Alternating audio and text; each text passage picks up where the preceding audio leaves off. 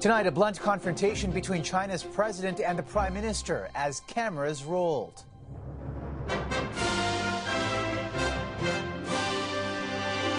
The new diplomatic friction. There will be things we will disagree on the sidelines of the G20 summit. Xi Jinping wanted to send a clear message.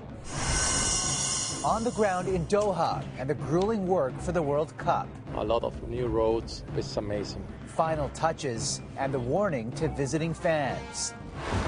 Plus, the start of a long-awaited lunar mission. 3, 2, 1. NASA's Artemis moon rocket, launching a new era in space exploration.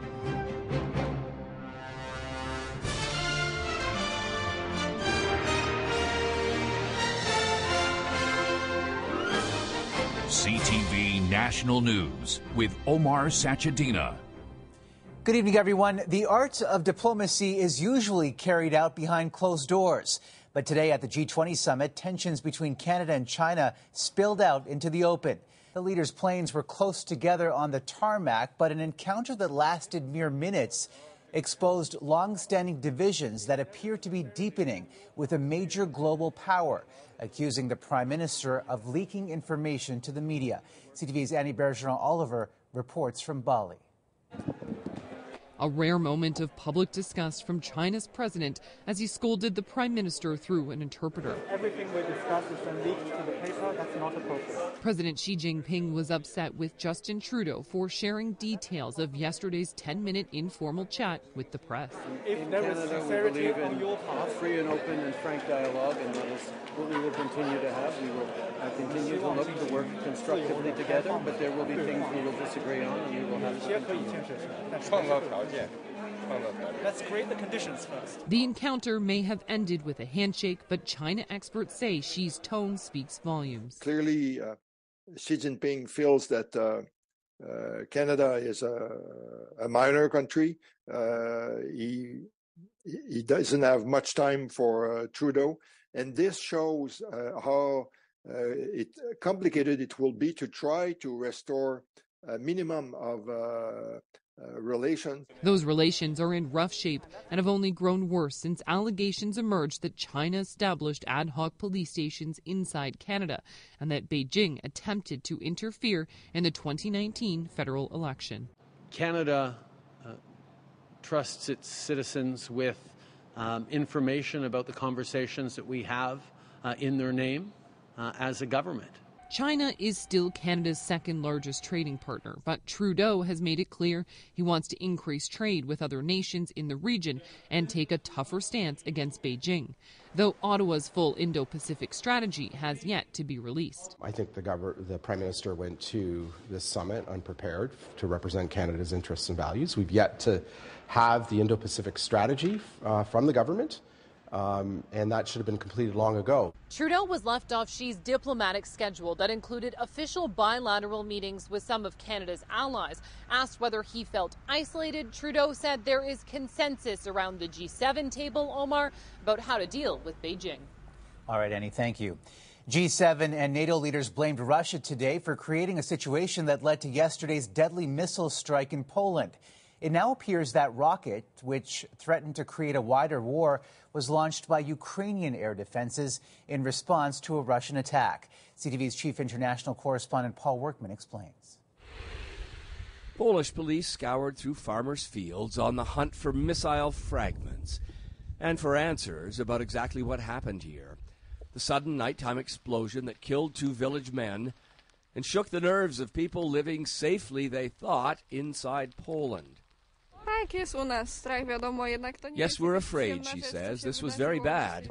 Something hit, and 2 people were killed, relatively young people. It left me weak at the knees, he says. At first I thought it was a furnace exploding. Then it turned out to be a rocket hitting. After some initial panic, Poland now accepts the missile was likely fired by Ukraine in self-defense against incoming Russian airstrikes, calling it a tragic and unfortunate accident. Absolutnie nic nie wskazuje na to, że był to intencjonalny atak. There are absolutely no indications this was a deliberate Russian attack on Poland, said the country's president. Poland, he said, was not a target. Though he and other NATO leaders said Russia was ultimately and exclusively responsible for filling the skies over Ukraine with hundreds of deadly airstrikes, as it did yesterday. It demonstrates that the war in Ukraine, which is President Putin's responsibility, continues to create dangerous situations. One thing that's certain is that the loss of life in Poland was a consequence of Russia's latest indiscriminate attacks on Ukrainians. Ukraine has yet to confirm the missile was one of theirs. It continued to express doubts, even as NATO countries offered their strong support and absolved Ukraine of any blame. There was a serious concern this could escalate into a full-on war between NATO and Russia, but after an intense 24 hours, the risk of that happening has tonight been largely avoided, Omar. All right, CTV's Paul Workman in London. A welcome distraction from global conflicts will soon take place in Qatar, with countries facing each other on the soccer field. The World Cup kicks off on Sunday, and 32 teams, including Canada, are in final preparations. But so far, the unifying spirit of the beautiful game has been overshadowed by controversies in the host nation. CTV's Heather Wright reports from Doha tonight. With just 4 days until the World Cup begins in Qatar, last-minute work is being done across the city of Doha. It is hot, but nothing like in the summer. Hot, too much hot here. 50, maybe 50 degrees centigrade temperature in Doha. Ranjit has worked in Qatar for 20 years, one of the estimated 2 million foreigners who make up this country's workforce, and who have helped transform this city in the last decade. A lot of new roads, how this city grew up is amazing. But the human toll of Qatar's warp speed development is still being calculated. Human rights groups say thousands of migrant workers have died since Qatar was awarded the World Cup 12 years ago. Qatari officials put that number at less than 50. But it's an issue few want to talk about. Here, people are staying focused on the football. It's very excitement everywhere. One of my favorite carpet, garden design. Muzaffar Bey works in a shop in the souk market. Originally from Kashmir, he hopes the World Cup will mean big business for stores. We are waiting for this for a long time, and everyone should be happy. More than 1 million fans are expected over the next 4 weeks, and already it's a different tournament than in the past, kicking off in November to avoid that intense summer heat. The country is slightly relaxing its alcohol rules, but homosexuality remains illegal, and freedom of expression is restricted. For many, it takes getting used to. The culture is 100%. You know, too much rules, different than us, but it's good. It's the first time the World Cup will be hosted in the Arab world and the first time Canada will compete since 1986. Reason enough for Canadian Chokri Ferris to travel from BC. This is amazing. This is like, I'm passionate, so for me, just to have your own country going to the World Cup, just something else, yeah. Canadian fans traveling here are being advised by Ottawa to dress conservatively, behave discreetly, and avoid criticizing the government, warning behavior that may be legal in Canada could carry a heavy penalty in Qatar. Omar. All right, Heather Wright in Doha, from where we will have extensive coverage of the World Cup when CTV National News starts broadcasting this coming Sunday.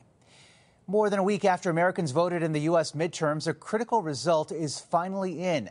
Republicans have reached the 218 seats needed to take control of the House of Representatives from the Democrats, who keep control of the Senate with a narrow majority. And after Donald Trump declared he's running for president again, the New York Post appeared unimpressed with the headline, "Florida Man Makes Announcement." 5 states had legalizing marijuana on the ballot, but only Missouri and Maryland approved it, bringing the total to 21 states overall. Here in Canada, where cannabis has been legal for 4 years, the promise of a green rush is going up in smoke, according to producers, investors, and retailers. CTV's Adrian Gabriel on the state of the industry. This retail cannabis shop opened for business just over a year ago. How much money did it cost to open this space? Around 280,000. But in 12 short months, Levin Costignon's shelves, once stocked with product, are now collecting dust as he's forced to close. I applied for all the licenses. I did everything. Why should I go bankrupt? Next door to Costignon's store is an unlicensed shop that remains open and is selling product free of government regulations or taxes. There is nothing being done to close them.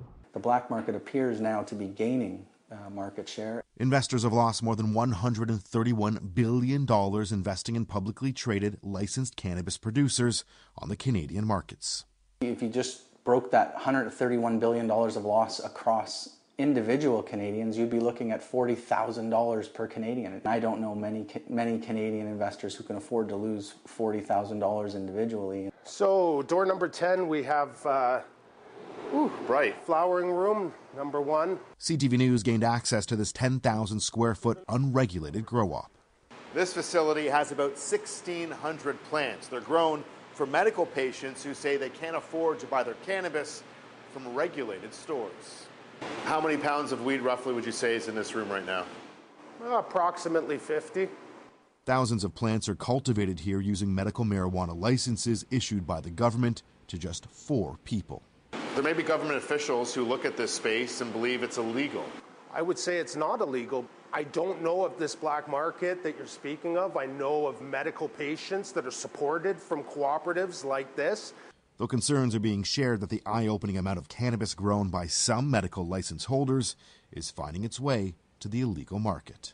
It's an industry that has been created by the Canadian government and frankly set up to fail. A long overdue review of Canada's Cannabis Act is underway, with the federal government claiming that part of their focus is to stamp out the black market.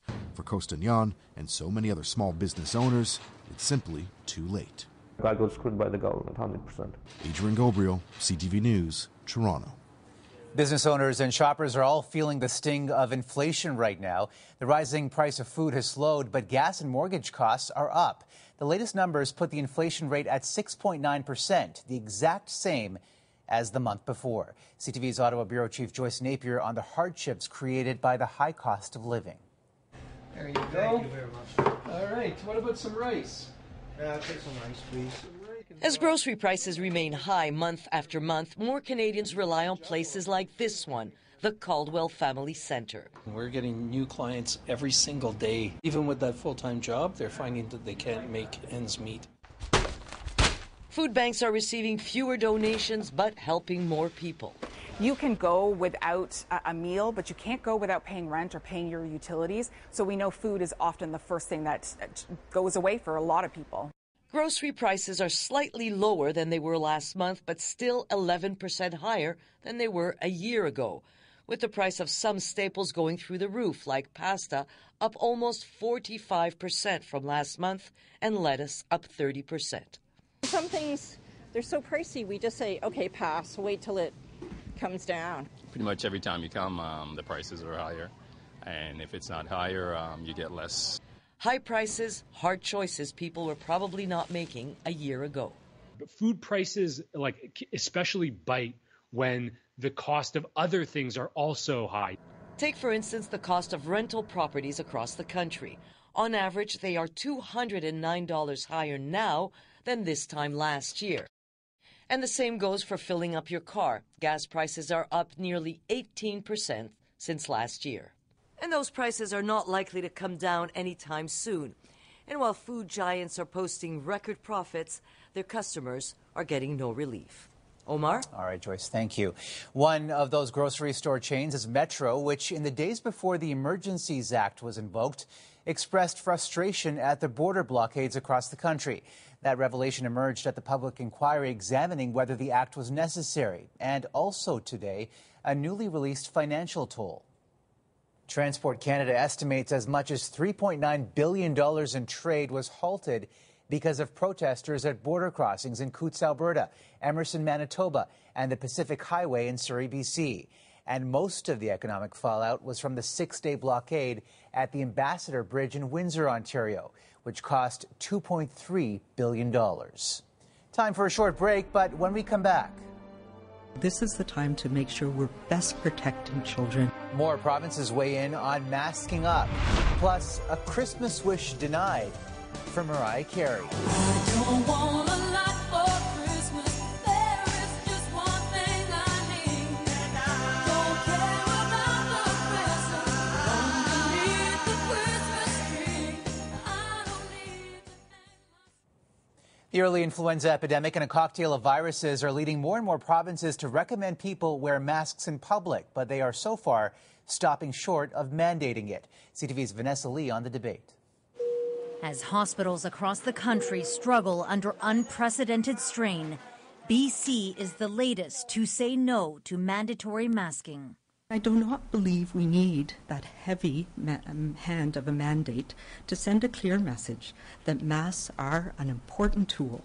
Flu levels, which have been near zero during the pandemic, started to spike dramatically last month. We know that children often don't get very sick with it, but some of them do. But they can also pass it on to others. So this is the time to make sure we're best protecting children by getting them vaccinated. The province has activated a new system to address the surge in pediatric patients in hopes of preventing unnecessary hospital stays and long waits. In his first statement as Alberta's new Chief Medical Officer of Health, Dr. Mark Joffe recommends masking to reduce transmission, though Premier Danielle Smith has ruled out mask mandates. Emergency rooms in Quebec also are overwhelmed, buckling under a trifecta of illnesses: RSV, flu, and COVID. Public health officials are strongly recommending masks in crowded public places, but not in daycares and schools. And they're not making it mandatory either. We're not at that point. I think that we could manage to get through this. Hospitals are being forced to manage with fewer staff. Currently, more than 3,400 Quebec healthcare workers are absent for COVID-related reasons. We're at the beginning of the season, and it's already so bad, it won't necessarily get a lot worse. The problem is that it could. On top of wearing masks, doctors are urging everyone to wash their hands frequently and to stay home if they're sick to ease the pressure on a fragile system. Vanessa Lee, CTV News, Montreal. 25 police cadets in a Los Angeles suburb were injured today, 5 of them critically, when a car plowed into them during a training run. 75 recruits were running in formation when a vehicle veered into the wrong lane and hit the runners before crashing into a light pole. It happened so quickly that just the people just saw it veer into them. They jumped out of the way, but the people behind had no chance because they never saw it. The 22-year-old driver, who was also injured, passed a sobriety test. Police say it appears to be a horrific accident. Jay Leno's doctor says the late-night legend is in good spirits after suffering significant burns from a gas fire this weekend. He was passing out cookies to some of the children that were here today in the burn unit. He's Jay Leno. He's walking around and he's cracking jokes. And really an ideal patient. The comedian has undergone surgery across his face, hands, and chest and will need another this week.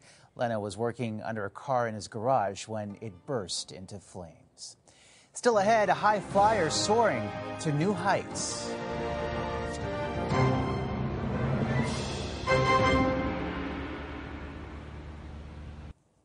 A 19-year-old Calgary girl has become the youngest flight instructor in North America. It was love at first sight for Godly Mabel when she saw a cockpit at the age of 5 on a trip to the Maldives. All those little red and green switches on the cockpit, yeah, that's where I told myself this is what I'm going to be in future. Godly has 300 hours of flying time under her belt. Her parents say helping their daughter pursue her passion in India would not have been possible because of the expense, which is why they came to Canada.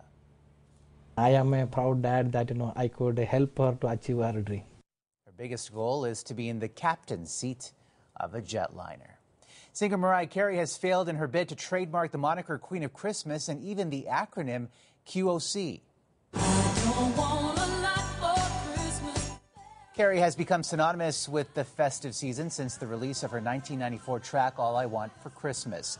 But that didn't matter to the U.S. Patent and Trademark Office, which denied her application after another singer opposed it.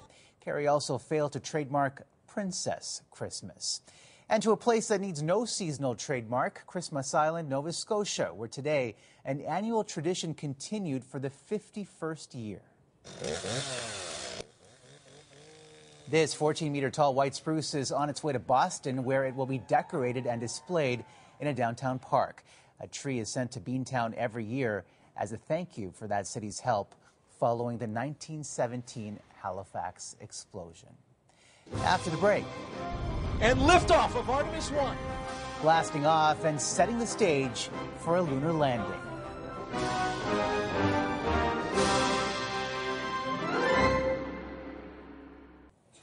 For the first time in half a century, a space capsule hurtled towards the moon on a remarkable mission that began with 4 million kilograms of thrust and 15,000 people jammed at the launch site to witness history. Here's CTV's John Vanvalley-Rao. And liftoff of Artemis 1. On the one hand, there was the deafening roar from NASA's most powerful rocket ever. And then there was the roar of the crowds gathered in Florida watching history in the making. I'm telling you, we've never seen such a tail of flame. The launch of a 32-story Colossus, lighting up the night sky at just before 2 a.m. Eastern. And several hours later, Orion looking back at Earth as it travels toward the moon. A spectacular view of us, taken from a spacecraft built to carry humans, a sight not seen since the last Apollo moon mission 50 years ago. I wasn't here yet the last time we went, and so it's really exciting for my generation. The Artemis rocket is named after the Greek god Apollo's twin sister. It deployed the Orion crew capsule, now racing towards its destination. A 26-day mission to orbit the moon with no one on board except 3 test dummies. We'll only be about 60 miles from the surface of the moon. If all goes well, the plan is to send humans, including a Canadian, to orbit the moon in 2 years' time. We'll be the second country after the United States to send an astronaut to the moon. That's quite exciting. And by 2025, NASA hopes to once again land astronauts on the lunar surface, including for the first time a person of color and a woman. The morning's blastoff was overseen by the first female launch director, and at an event at the Canadian Space Agency's headquarters, people also gathered to watch. To see a spacecraft going to the moon live is it's so incredible. Ultimately, NASA wants to build a moon base and space station and then head to Mars, with this long-awaited test mission expected to finish December 11th with a splashdown in the Pacific. John Vanvalley-Rao, CTV News, Toronto. And that is a snapshot of this Wednesday. Sandy will be here tomorrow, and I will see you again on Sunday from the World Cup in Doha. For all of us at CTV National News, thank you for watching, and good night.